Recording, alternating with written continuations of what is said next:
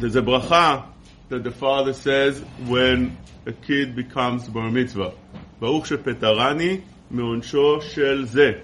He says that, the Ben Ish Chai says that when he makes a seudah le'ohavav ve'krovav, he says that bracha. But our minhag is to say it by the Sefer Torah, when he goes up to the Torah, on that time of the bar mitzvah. And this bracha, there's machloket in the poskim whether you say b'shem u'malchut or not. Our minhag is to say without shem u'malchut. This is how the Ben Ish Chai brings down, Chacham Ovadia, and many of the poskim. That is the minhag.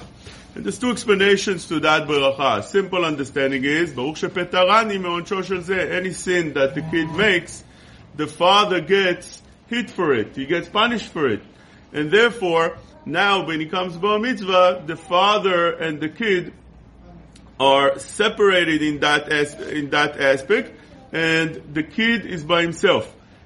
And the father does not get punished anymore. The second explanation is the famous Lefush that says that actually the kids get punished for the sins of the father. And every time the father makes something, as Chazal say, that the kids are the ones getting punished for the father's sins. And therefore, now that it's bar mitzvah, they're not getting punished anymore.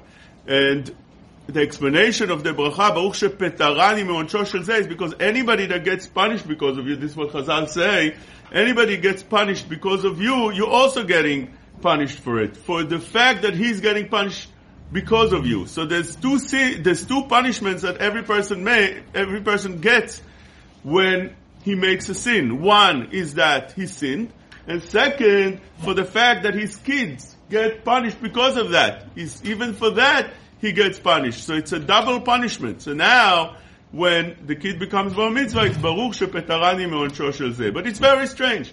The time of the bar mitzvah is the time you want to connect with your kid, not the time that you want to separate. Say, Baruch shepetarani me'onsho shel zeh, now you're on your own, goodbye, I don't have nothing to do anymore with you. It's very strange. On that time, on the contrary, you should encourage it. You should listen, I'm behind you, I'm with you, I'm connected with you forever and ever. Why is it that now is the time you make it such a public announcement, Baruch shepetarani me'onsho shel zeh? How is that possible? And the explanation to that is that when you are bar mitzvah, you are on your own in that aspect. Just like when you want to educate your kid and you want to teach your kid to do something. For instance, you want to teach him to swim. After you taught him to swim, there's got to be a time that you put him in the water by himself. Now you do it by yourself, because if he's not going to be by himself, he's never going to actually swim. You teach your kid how to drive. There's got to be a time that you tell him, okay, that's it. I'm not coming with you anymore. You drive by yourself. After he gets a permit, of course. But that's it. I'm not with you anymore. Whatever it is, the driving permits, the driving license, whatever it is, but there's got to be a time that you tell him you do things by own. And this is what bar mitzvah represents. Of course we love the kids. Of course we're connected with the kids. Of course we're behind the kid when it needs us. But now the mitzvot are you by your own, and you have to take responsibility. That's the obligation of the father. It's a responsibility of the father to make sure to tell the kid, now you are on your own. Now you have to do things by yourself, and you can't rely on your father and hold your father's hand forever and ever.